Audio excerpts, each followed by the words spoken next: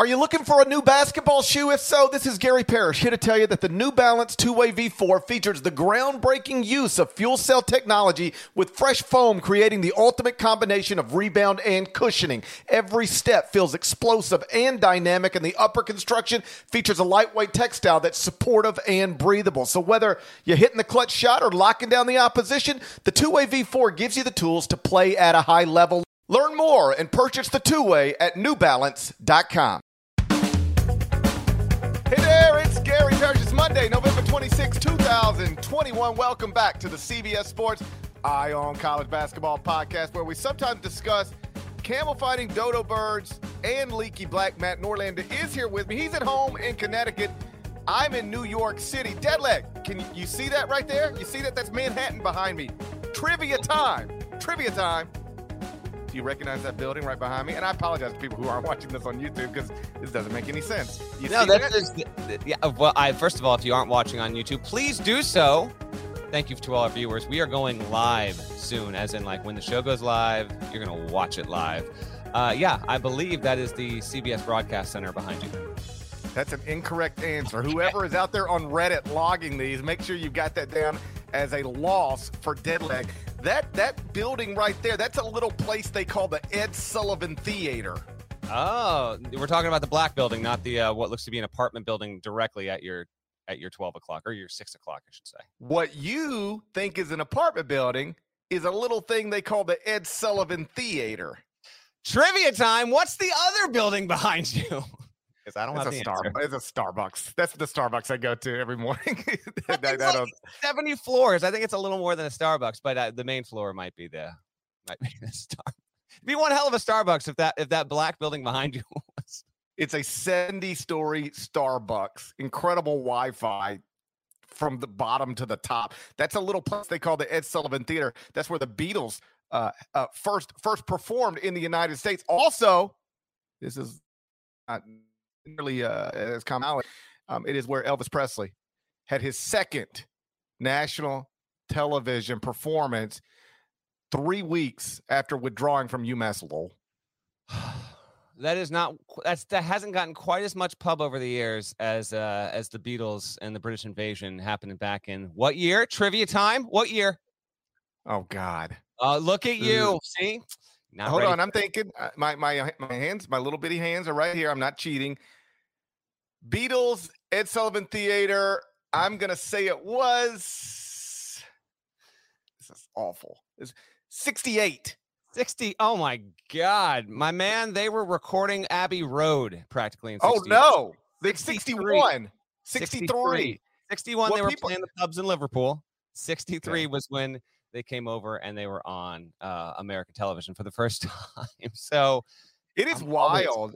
And I promise we're about to talk basketball. I swear to God we are. It's wild how the Beatles' entire thing is pretty compressed. It all happened fairly quickly. That's right. They were a group for less than a decade, and yet they're the most influential and arguably important band in the history of popular music. But yes, they formed shortly after the 60s began and then basically broke up right as the 60s ended. So 63, there we go. Hey, Purdue looked awesome.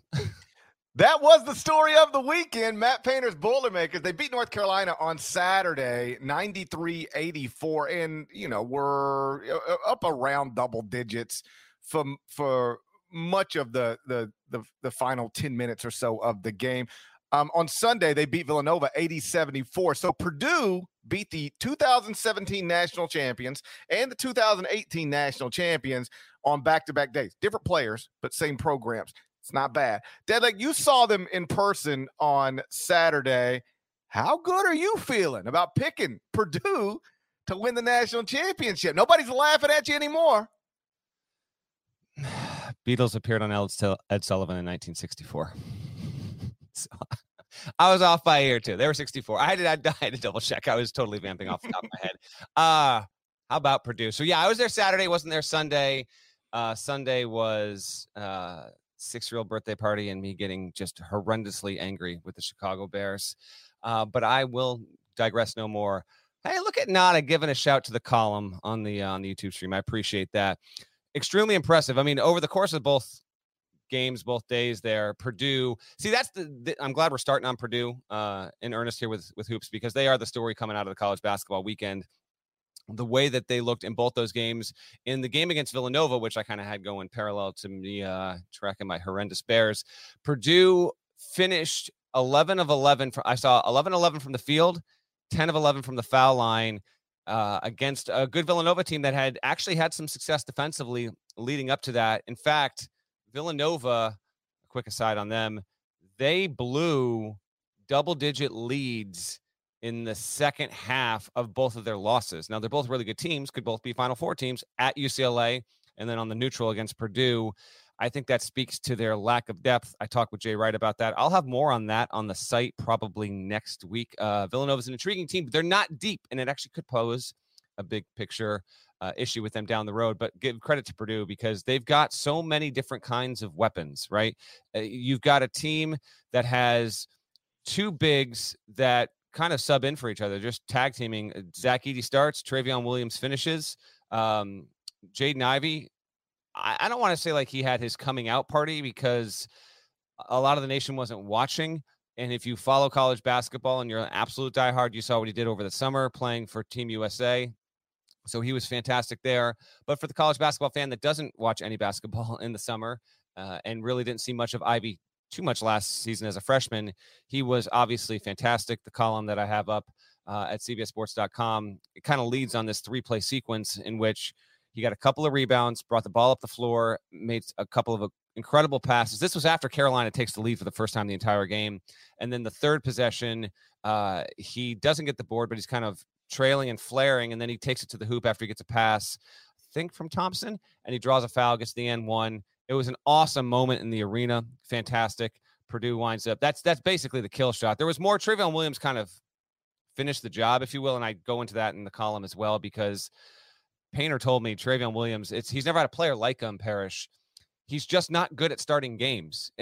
First couple of minutes, it takes him a while, but he's never had a player who's been kind of like, to start a game. And in Painter's words, the best player in college basketball, in the second half of the second half. And Travion certainly showed that on Saturday, was great again on Sunday. The players combined for Williams and Edey, I think they had 59 points. Williams had 29 points in 33 minutes total over the weekend. Incredible. Purdue clocked in at about 1.25 points per possession between both games, which is, if you're above 1.2, you're really cruising there. So credit to them. And I know you bumped them up in the top 25 and won. And come on now. My point is they might be the best offensive team in the nation. Defensively, they got a ways to go, but any doubts about how lethal this team can be on offense, I think we're put to bed. Not a perfect team, but I just love how diverse they are. I haven't even got to Sasha Stefanovic, who's shooting like 50% from three this season. So what were your takeaways as you watch from afar? Yeah, I watched both games on television. Was almost late for an appointment on Sunday afternoon because my wife is like, we have to leave. And I'm like, we will leave when this game is over. Just hang tight. But I didn't want to walk away from either one because they were super impressive. On Jaden Ivey, we had talked about him in the offseason. He had started popping up on NBA mock drafts as a likely first-round pick, possible lottery pick. And one of the points I'd made is like, listen, I see all this stuff other people see, but he hasn't been a great player yet. He wasn't a great player last year. He's an interesting prospect, but he's not a great player. He only shot 25.8% from last season. He's a great player now. I mean, he was awesome this weekend, and he's now averaging 15.6 points, 7.2 rebounds, 4.6 assists. And it's not just that he is awesome. I hope this makes sense. He looks awesome. Like, he looks the part. Like, when he's in transition, he looks fast, athletic. He looks big. Like, I don't know how it comes across in person, but on television, when he's out in transition, he looks big getting down the court. Long strides, like really moves well. And I don't want to say I was blown away by him because I know what he's capable of. I've seen it, but I was super impressed by him. He has made the jump from interesting prospect to great player. That seems pretty clear. And then I'll give you credit on this, Zach Edey. You've been on that one for a while in ways that, frankly, so Purdue's other center is going to be awesome and the second best player on the team. I think that's the way you described him. Yeah. And he might be the best player on the team. Like he is starting in front of Trevion Williams, which means Purdue's got clearly the best two centers in college basketball. He's averaging 17.2 minutes and 19.2 minutes per game. Like he and Trevion Williams are basically splitting time in the middle. Edey starts, Williams comes off the bench. 17.2 points in 19.2 minutes per game. That's absurd.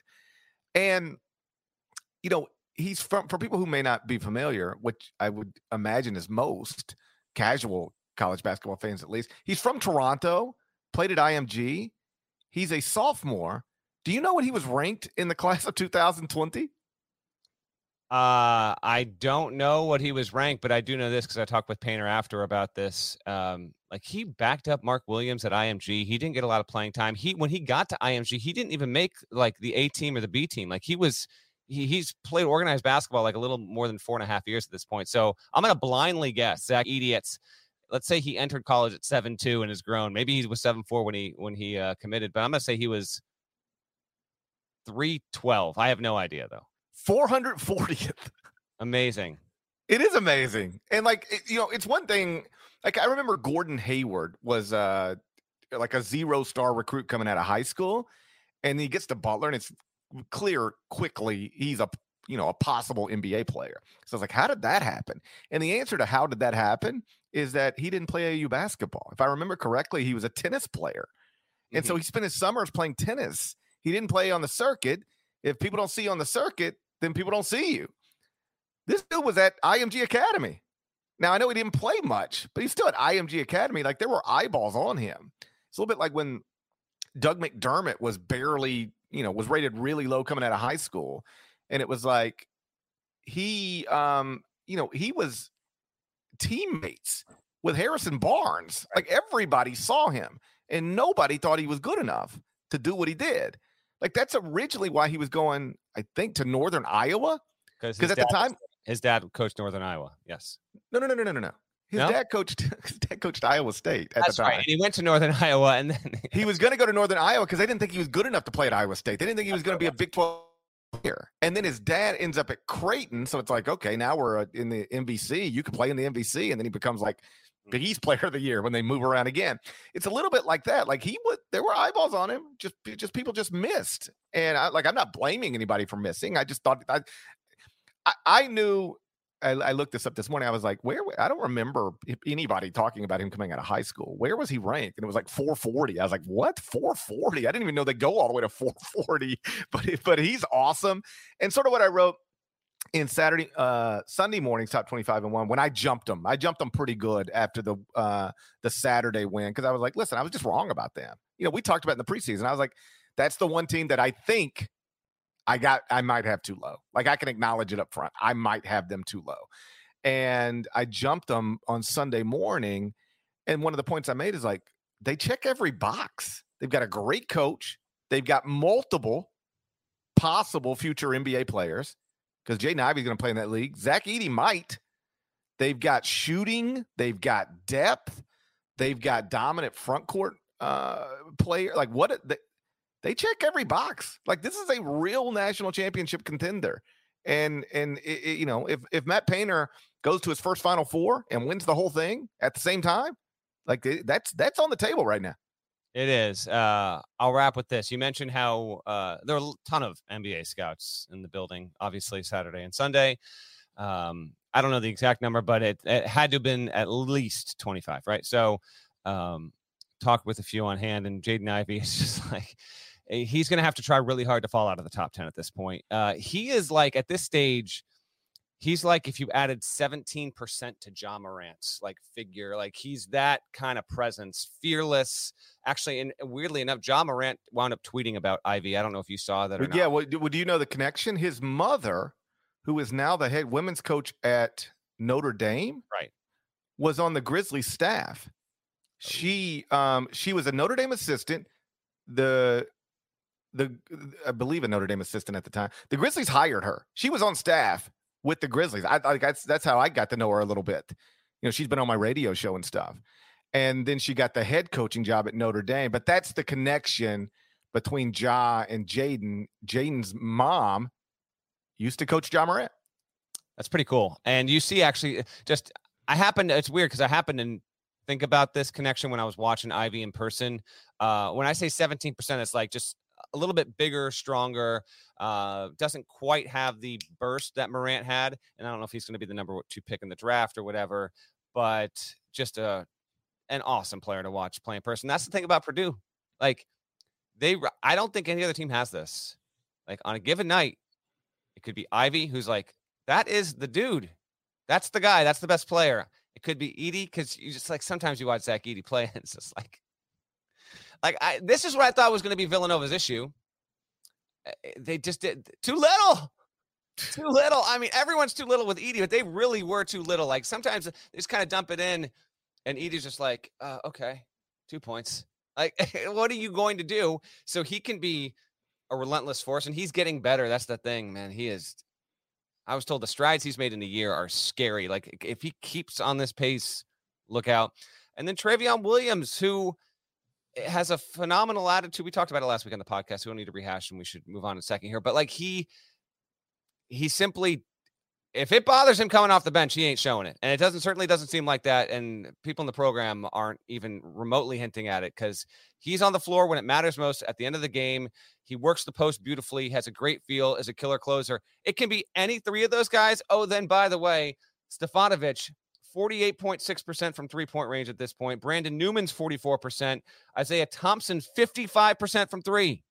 They just have, you said they check every box. Offensively, that's the deal. They just do. They've got depth, experience, size, athleticism. They've got it all. For people listening, they're like, are these dudes talking about the Purdue Boilermakers? Yeah. And like Painter's had in the story, and I brought it up to him after. I think he's had 4 teams finish top 10 in KenPom since he's been there. This would be the 5th. It probably will be the 5th. Right now, the Boilermakers are 3rd in KenPom. They've never finished better than, I think, 5th or 6th. So this could be his best team offensively. I just think it's the scariest one yet. So they are the big winner coming out of the weekend. So Orlando also saw North Carolina in person this weekend, 4 days after I did. Is he concerned about the Tar Heels? We're going to discuss UNC next, but first, let me tell you about Butcher Box. You know what's great? High quality meat. You know what isn't? Anything less. It just doesn't taste the same, and that's because when it comes to meat, quality matters. And when you invest in high quality meat from Butcher Box, the benefits go way beyond a great tasting meal. There's nothing I enjoy better than a tremendous steak straight from the grill. But here's the truth. My local meat market is not conveniently located near my home. I spent years driving out of my way, but not anymore. And that's my favorite thing about Butcher Box, how convenient it can be. Every month, Butcher Box is going to ship a curated selection of high-quality meat right to your home. Each box contains between 8 to 14 pounds of meat, depending on your box type, and that's enough for 24 individual meals. Everything is packed fresh, shipped frozen for your convenience, and it allows you to save time on your next trip to the grocery store, and it's always free shipping in the continental United States. Right now, ButcherBox is offering new members free New York strips for a year. That sounds amazing. Take advantage of it. Just go to butcherbox.com/EyeOnCollege to sign up. That's butcherbox.com/EyeOnCollege. The search for high-quality meat ends here. So, Deadleg, North Carolina had a rough weekend. Lost to Purdue by 9 on Saturday. Lost to Tennessee by 17 on Sunday. So they're now 3-2. I got them out of the top 25 and 1. They're down to 55th at KenPom. You saw them in person on Saturday. You concerned about them? To a certain extent, yes. And I watched even a decent portion of their loss on Sunday as well. Here, UNC right now, as we speak on Monday morning, allowing 83.8 points per game. And then they're rebounding. They're tied for 144th best in the nation. This is just per game, 38.4 per game. You can look right now on YouTube and you can see Nada has brought up UNC's KenPom page. And so they got, see, here's the deal. They got a scare from Brown, withstood it. You saw them in person against Charleston on the road, withstood it. They just, okay, they were at the mercy of Purdue, which could prove to be a top 2, top 3 team in the country on a neutral. Okay, fair enough. The Tennessee one, now I thought Tennessee was going to be able to come back. I thought Tennessee was going to win this game. I didn't think it'd win it the way it did. I mean, they didn't have Josiah Jordan-James, who was held out because of illness, and Kennedy Chandler wound up playing beautifully. I mean, Tennessee had a really nice bounce back performance, and if you're a Vols fan, that's exactly what you want to see. But if you're Carolina, a little bit of an but I mean, can they fix defensively what they need to fix? Because they're not going to play the bigs. Hubert's probably not going to play the bigs the way that Roy Williams did. But in doing that, might they be a worse defensive team? And does this team have the capability to do what Purdue's going to do? Try and outscore dudes. Try and crack 90 more nights than not. I don't know. We'll see. Bacot looks better. RJ Davis is the player. I've seen Carolina play 4 times this season, and the guy who seems most reliable is a guy that very few people were talking about. It's not Leaky Black. All due respect to Leaky. I also did not, by the way, no selfie with Leaky. It's hard to. He's evasive, and then you lose. It's not an easy ask. So, so that's your B, my B. Didn't make it happen. Evades us. But yeah, defensively, I do have questions about Carolina, and I don't know how much of this is fixable. They have an interesting ceiling. I think this is a quality team. Don't want to overreact too much. We're just 5 games into the season.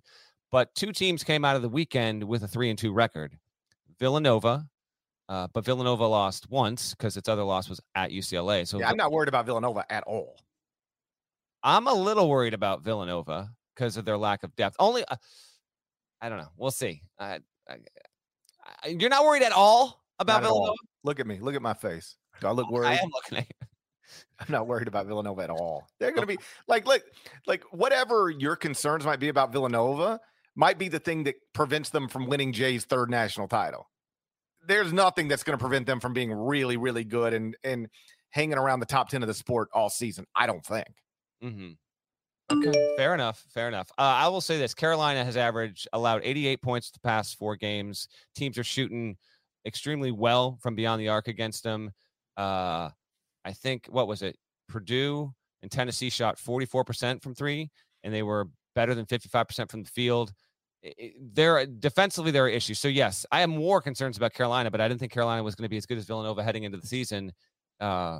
We'll see how they bounce back. I did talk to Hubert after the Saturday loss and I basically asked him, at this point, not knowing what was going to obviously happen on Sunday, you've had these games against quality teams, and you've had 2, and you'll have your 3rd away from home. For you in this spot as a head coach and with this team and these pieces, is this a benefit? A lot of coaches will say it is a benefit, but with where you are right now, do you think it will actually wind up paying off, at some point down the road, be it 2 weeks, 4 weeks, 2 months or whatever?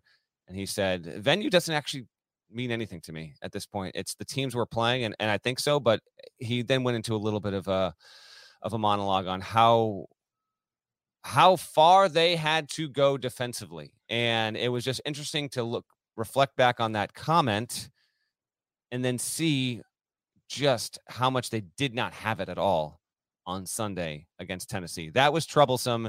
And whereas the Tar Heels were ranked going into the season, you just cannot make the case, with all due respect to Seth Davis, who still made the case and put him in his top 25. I'd have you poll attack him if that was still a thing you did, but it is not. You cannot make the case that North Carolina is a top 25 team right now. No, the record's not there, and the computer numbers aren't there. Like sometimes you can, like Michigan. You mentioned teams that are 3-2. Michigan's 3-2, and we'll get to them. But if you wanted to keep Michigan ranked, you could, because I've got Seton Hall ranked now, and I've got Arizona ranked now. So if you wanted to keep Michigan in there, you'd say, okay, the only 2 losses are to teams I have in the top 20, and they've still got strong computer numbers. I'm going to continue to rank Michigan. I dropped them out. But I think they're still 6th at KenPom. There's no case that can be made for North Carolina right now. I mean, they struggle with Brown, struggle with Charleston, lost to Purdue, got blown out by Tennessee, and they're like 55th at KenPom now. Like, there's no case to make for North Carolina right now. Like, their projected KenPom record at this moment is 17-14 overall, 10-10 in the ACC. And there's a lot of troubling numbers there. The most obvious one, the one that gets talked about a lot, is they're 131st in adjusted defensive efficiency. They cannot stop anybody from scoring. And this was true. I guess Charleston didn't shoot a great percentage, but Charleston scored a lot of points on them. But I'll give credit to Steve Lapis, the former Villanova coach who worked the game with me in Charleston. And this was pregame. He was like, this could get tricky for them because they don't stop anybody. Like, Lap had watched, in prep, because he was the color analyst, had watched, everything that had happened up to that moment. He was like, they do not guard at all.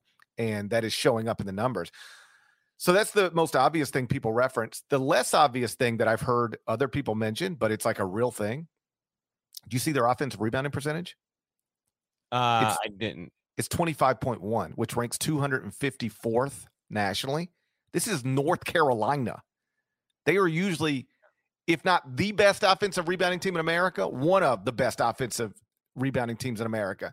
Like last year, offensive rebounding percentage, according to KenPom, 40.9, number one in the country. They've been top 20 in that category 8 straight seasons. Right now, 254th. And that is a direct byproduct of Hubert deciding that he wants to emphasize shooting over playing two traditional bigs. Like, he wants shooting and he wants spacing.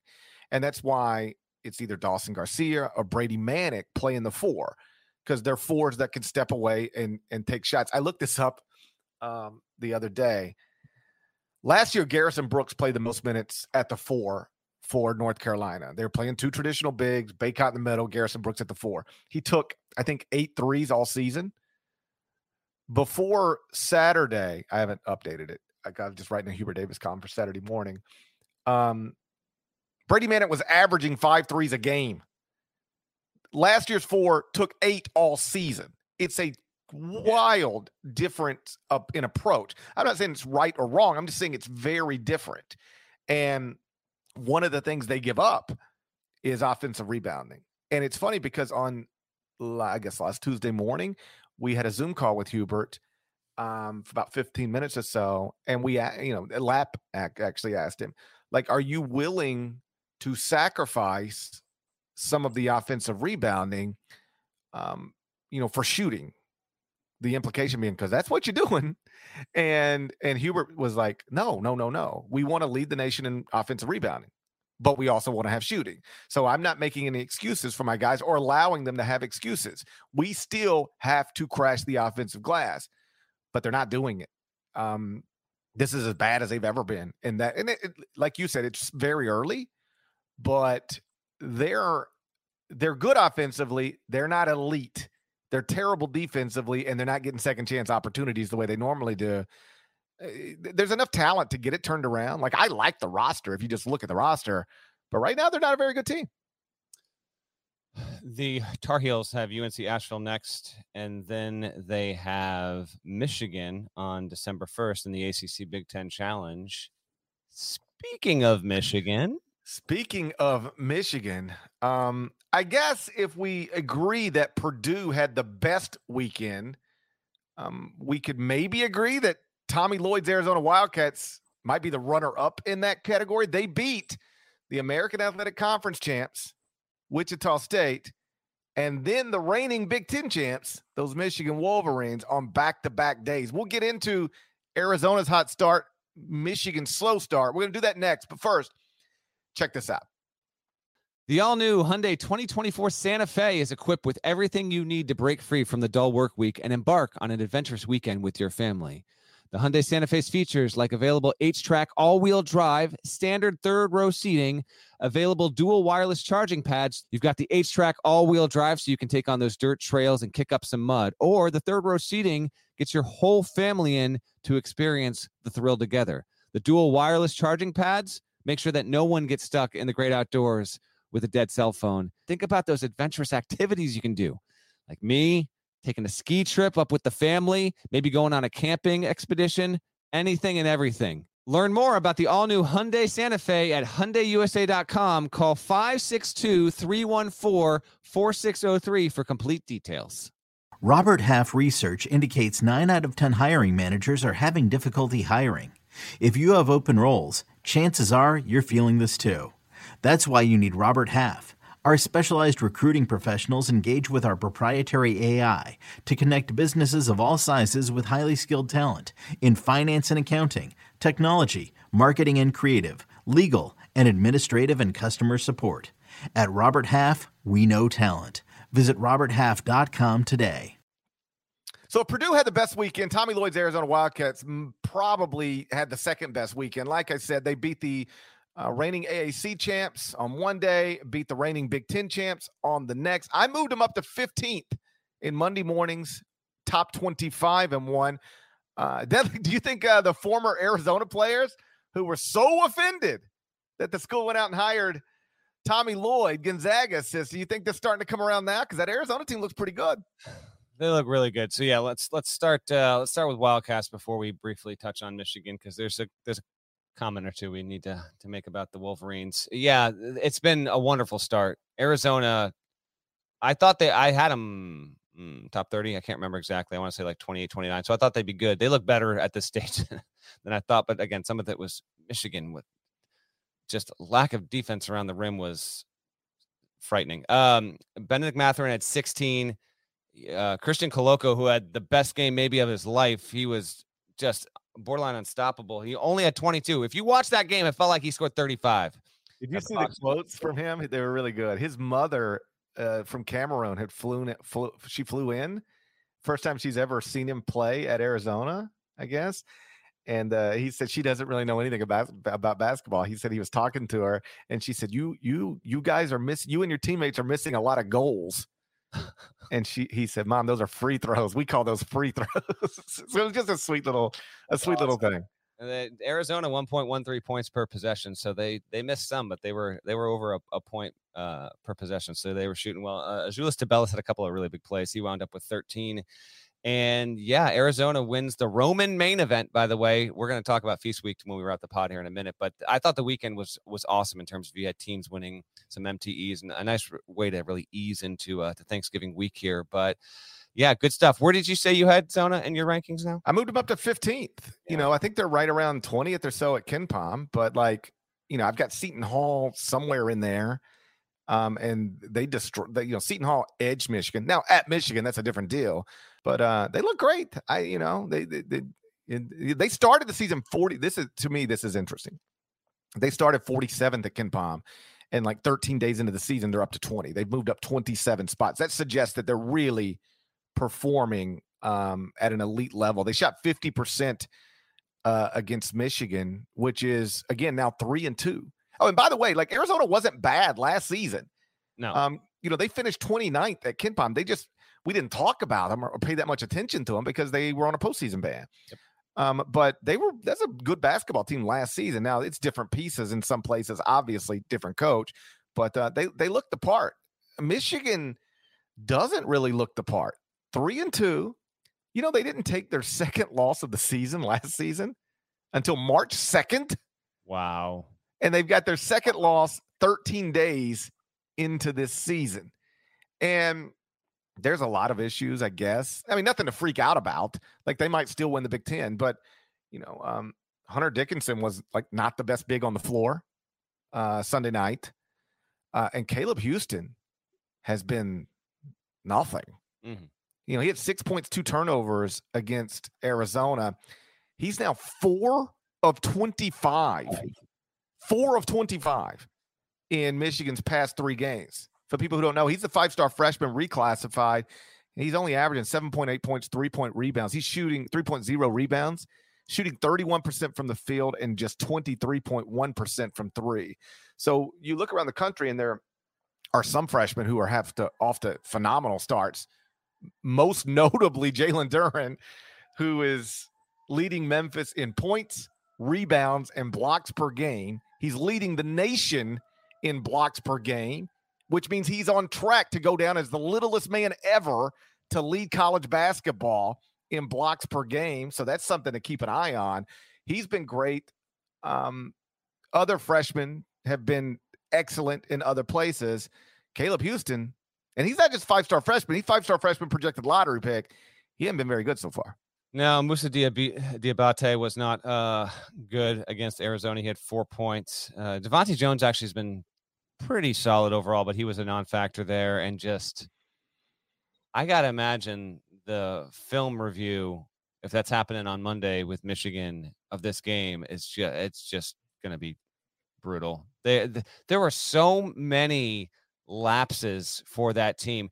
Arizona had, I don't have their points in the paint number here. They scored, I'm going to guess they had 80. I'm going to guess they had minimum 45 points within 6-7 feet of the bucket there. They had so many opportunities to score close to the rim there. It was pretty surprising. It almost looked like Michigan might have enjoyed Vegas a little too much away from the court. Not suggesting that directly, but it was just one of those deals where it's like one of these teams clearly looks prepared and was ready to go, and Michigan, no, it was a non-factor there. So there are a couple of teams of note here, preseason ranked, that are already starting off with 2 losses. Michigan at 3-2, Nova we mentioned at 3-2, UNC at 3-2. Those were, I believe, those are the only 3 preseason top 25 teams that are sitting with 2 losses at this stage of the season. But credit to Arizona, definitely looks quality. They had defeated Wichita State late on Friday night. I watched that game as well. Tyson Etienne was awesome. That was a wonderful game. It's one of those deals where, like, if they don't get past it, Arizona, and then Wichita State moves on, maybe Michigan handles Wichita State. It's a different conversation altogether, but that's not how it went down. Wichita State, by the way, we talk about Memphis and the American and all that. They still look, that looks like a good team. So they were able to handle UNLV late on Sunday to get out of there decently, out of the Roman main event. But yeah, if Purdue was the biggest winner, Arizona to me was the second biggest winner coming out of the weekend across college basketball. Can I run down some other things to know here? Please do. Okay, so you had MTE winners: Purdue, Arizona, Bonnies. Where you got the Bonnies ranked?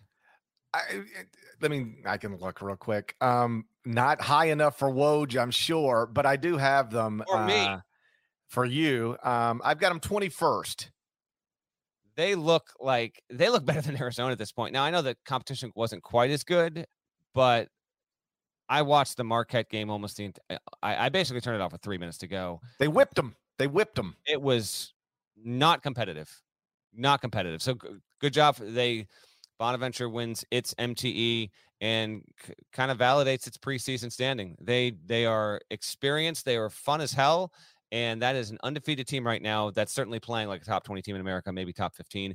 And then I'll give some love to Utah State, which was able to win its MTE, and it got past Oklahoma. In doing so, Ryan Odom, previous UMBC coach, that's a new coach. That was a matchup of 2 coaches in new spots. Oklahoma obviously has Porter Moser.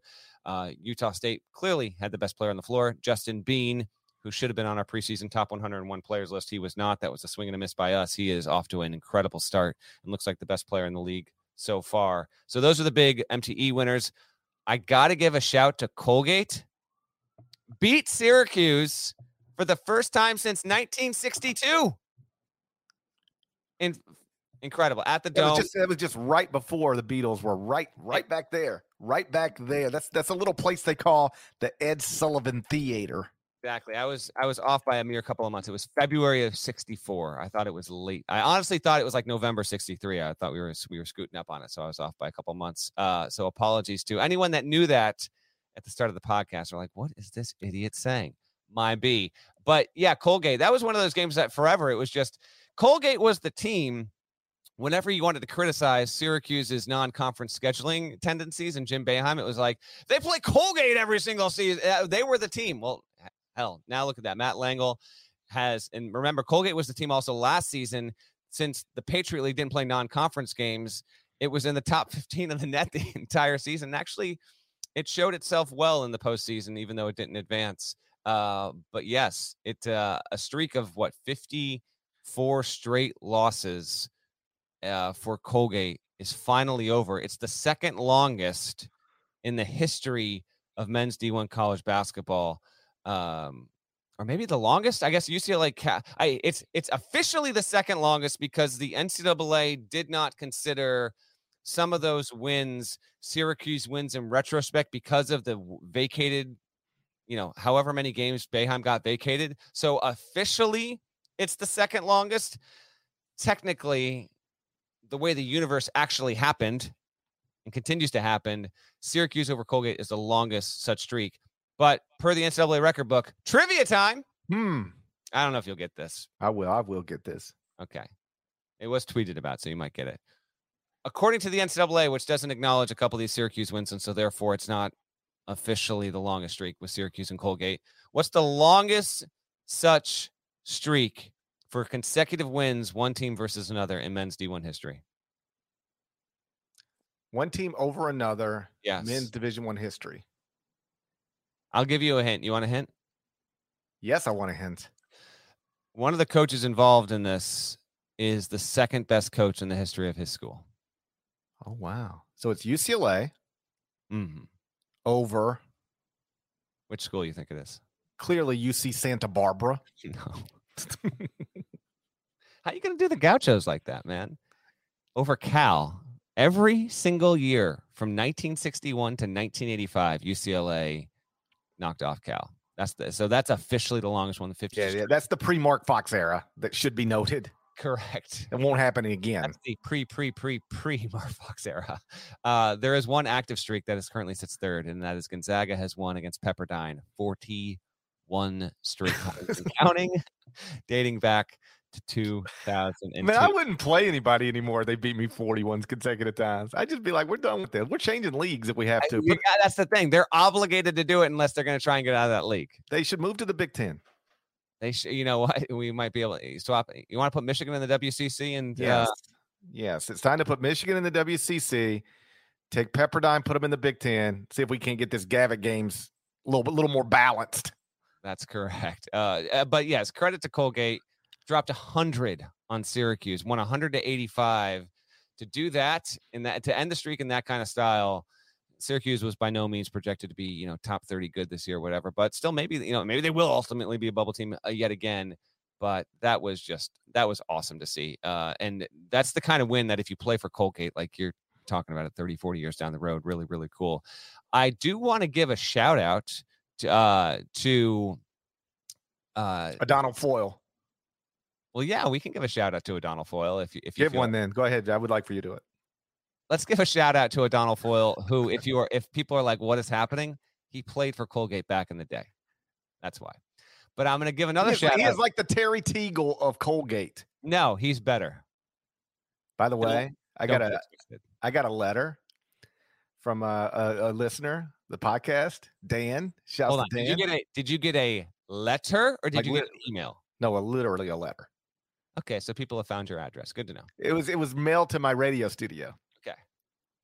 And I opened it and I read the letter. And do you know what he wanted me to do? I swear to God, this is true. I did it. I put it in the mail. Autograph a Terry Teagle card. Hold on. He sent you a Terry Teagle card. Yes. When he's with the Lakers, I'm guessing. I can't remember. I don't remember exactly what. Remember, and then you signed it with your name. Yeah, Gary Parrish. I autographed Gary Parrish on a Terry Teagle basketball card. Sent it back to Dan. Ridiculous. That's a true story. Okay, Dan. Way to go, Dan.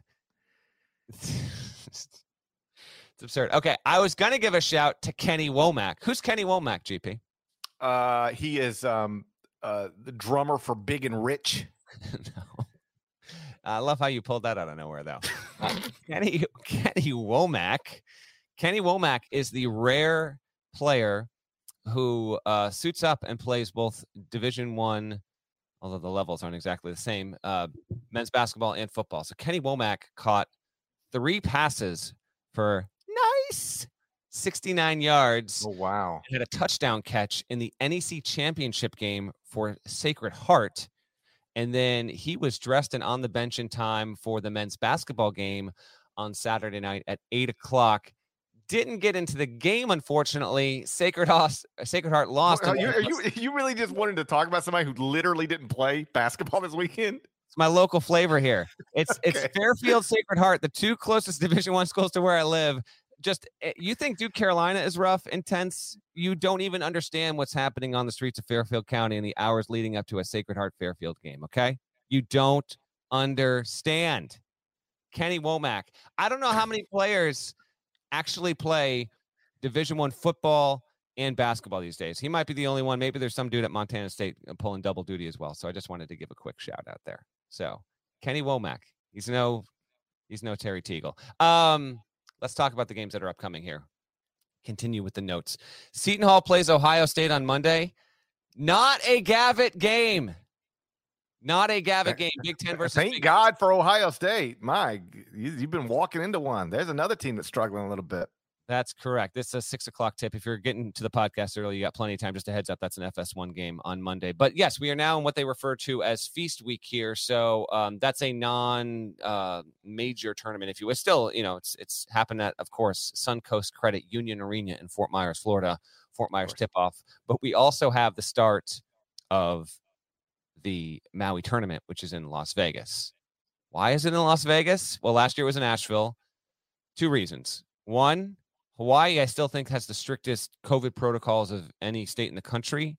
And 2, I was told that basically if you went to Maui and you had a situation where someone tested positive, the quarantine situation, vaccinated or not, on that island is a severe logistical headache. So they made the decision to put it in Vegas, and it's one of the weaker fields we've had, to be honest. Here's the schedule. If you're getting in early, you'll have A&M versus Wisconsin at 2 Eastern, Butler versus Houston at 4:30, Oregon versus Chaminade. Poor Chaminade. You can't even get some home court advantage here. That's at 9 o'clock. And then the best game of the quarterfinals is St. Mary's Richmond on Monday at 11:30. So I didn't have time to look this up beforehand, but A&M Wisconsin, Butler Houston, Oregon Chaminade, St. Mary's Notre Dame. It's the first time in a long time, and maybe I'm off. Maybe this happened 3 years ago, 6 years ago, but I can't remember the last time there wasn't a school in a Maui field that is a blue blood. Big time program, a Duke, a Carolina. Kentucky never plays in it, but a Michigan State, just a school, this, the 7, 8, 9 schools I'm talking about, they usually get one of them. And I think that's because this field got organized in 2020 in the midst of the pandemic. And also, for being honest about it, this is a prestigious event to play in. But as you've been there, Parrish, and you well know, it can mess up the way your first 2-3 weeks of the season are, with travel and kind of booking games around with all that. So if you go and play, you get legit opponents. It helps your resume. There's a lot of benefits, but coaches will kind of tell you, privately, if you will, it's like, yeah, but the week after that, we're just trying to, finals are coming around the bend. So I'm not surprised. Maui should be back in Maui next year, hopefully. I don't want it to go away, and I don't think it'll go away, but it's not a surprise when you really consider all the factors why this year's field it is an elite field. Bahamas starts later in the week. We'll talk about it on the Wednesday podcast. Maui is a distant second to what the Battle for Atlantis is this season. It cannot go away. They got to take that thing back to Maui. That is one of the great early season events in the history of college basketball.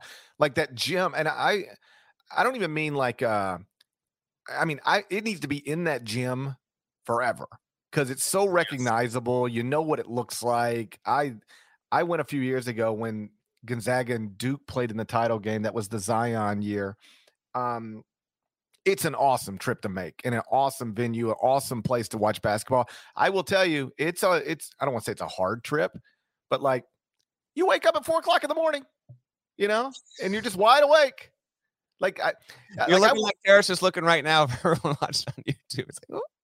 You're just awake, it's okay, the sun's about to come up. I guess I'll go for, I went for a walk at the break of, at sunrise. I went for a walk because you're just awake, and I went for a walk. I was like, man, I'll probably be the only person out here. I went outside. Everybody was out there.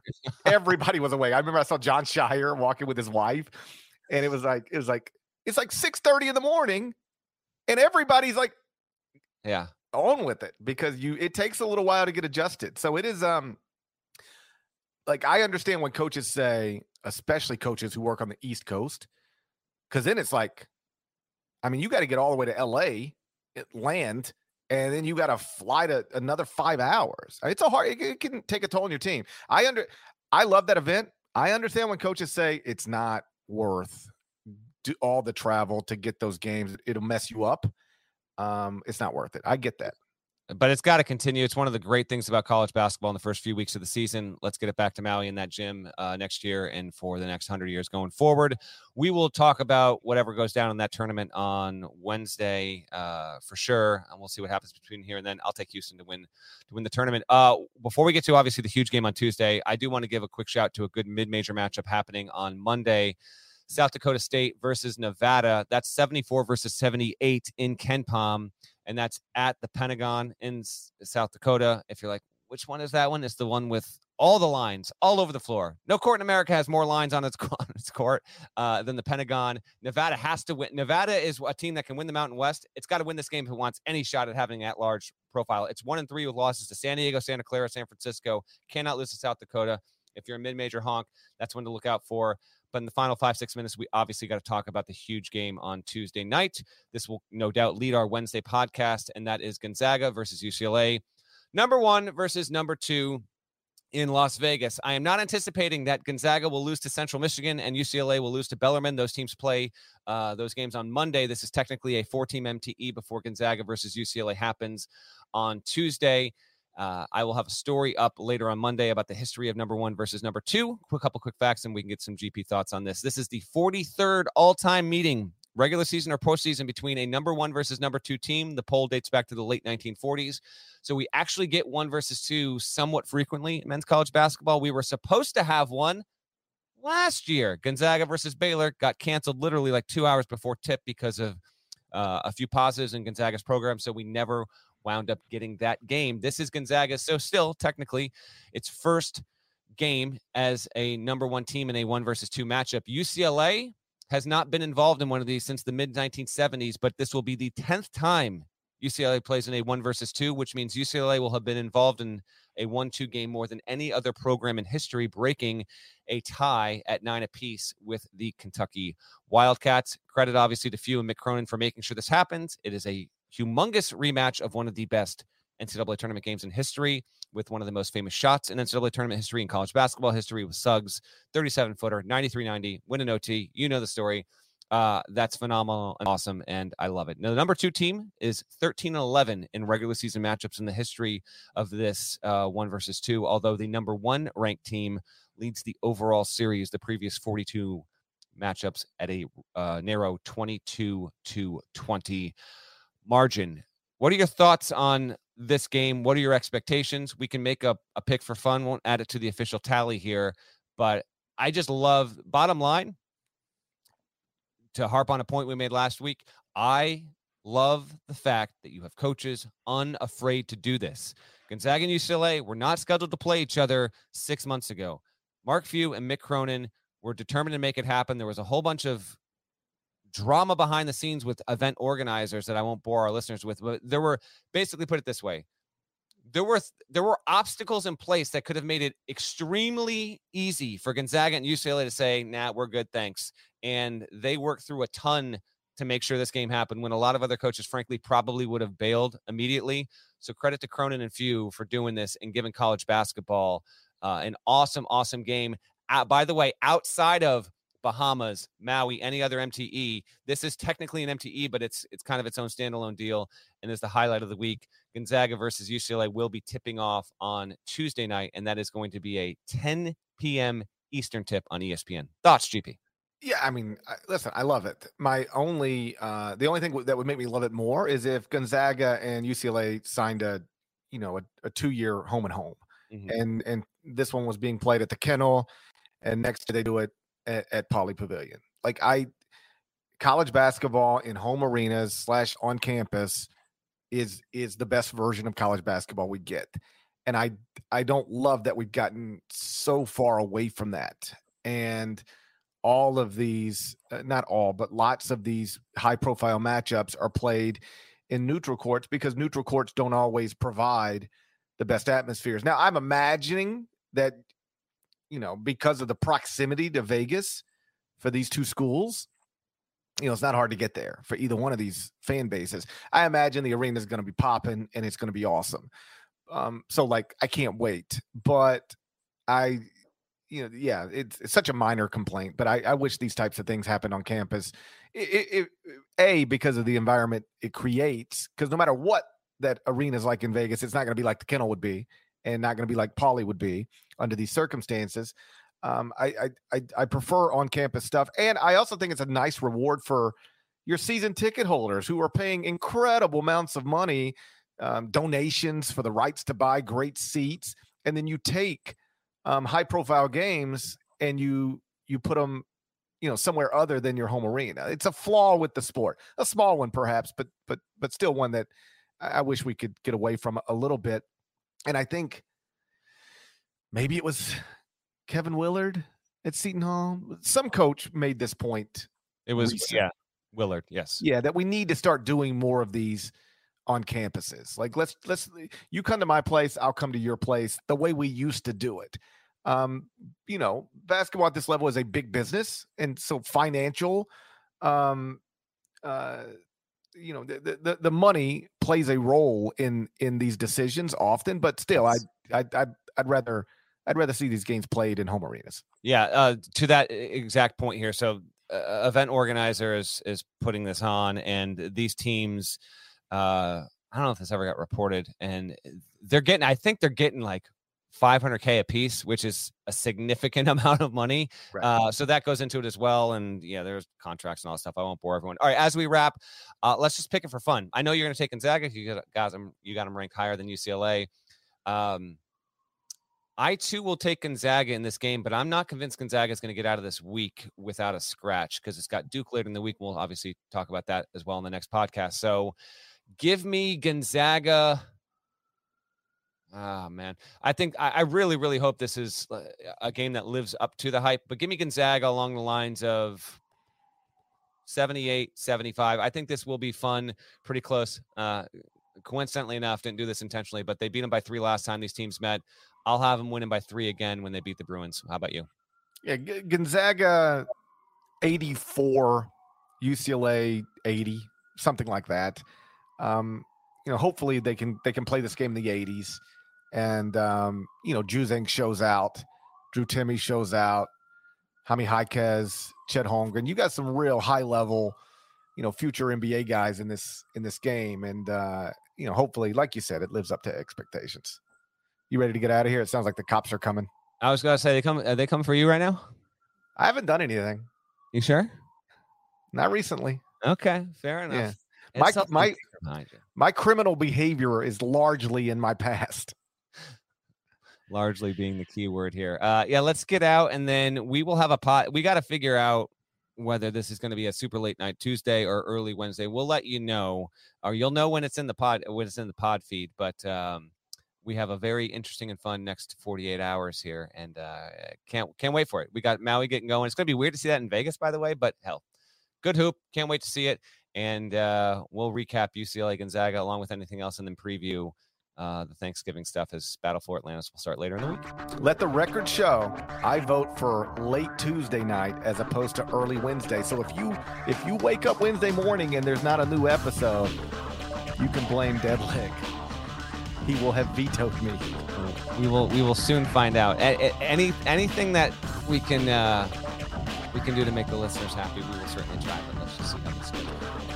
Shouts to Devin Downey. Shouts to Chester, South Carolina. Shouts to Darius Allen, legend. Shouts to Larnell. Thank you guys once again for listening to the Ion College Basketball Podcast in the middle of the dumbest pandemic of my lifetime. If you're not subscribed, please go subscribe anywhere you subscribe to podcasts, including Apple Podcasts. And if you're not subscribed to YouTube yet, please go do that. Hit the bell button so you can get. I still have never gotten an alert, not one, but they say it works. All right, they say it works. So hit the bell button so you can get. Maybe you'll get lucky. You'll get the alerts when a new video drops. Smash the like button like you're Brandon Davies, because that's important too.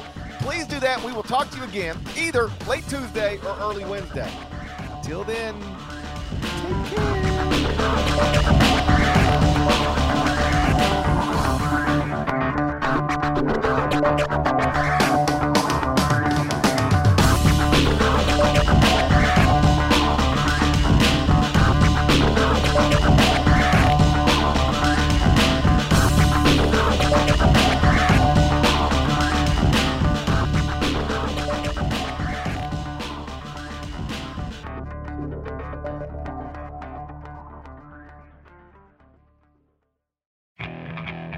Okay, Picture this. It's Friday afternoon when a thought hits you. I can waste another weekend doing the same old whatever, or I can conquer it. I can hop into my all-new Hyundai Santa Fe and hit the road. Any road. The steeper, the better. Because my all-new Santa Fe is available with H-Track all-wheel drive, so I can hit the trail without a worry in the world.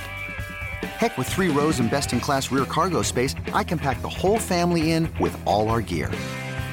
We've got available dual wireless charging for our phones, so we'll never lose touch with civilization, and we won't lose touch with the primordial power of Mother Earth.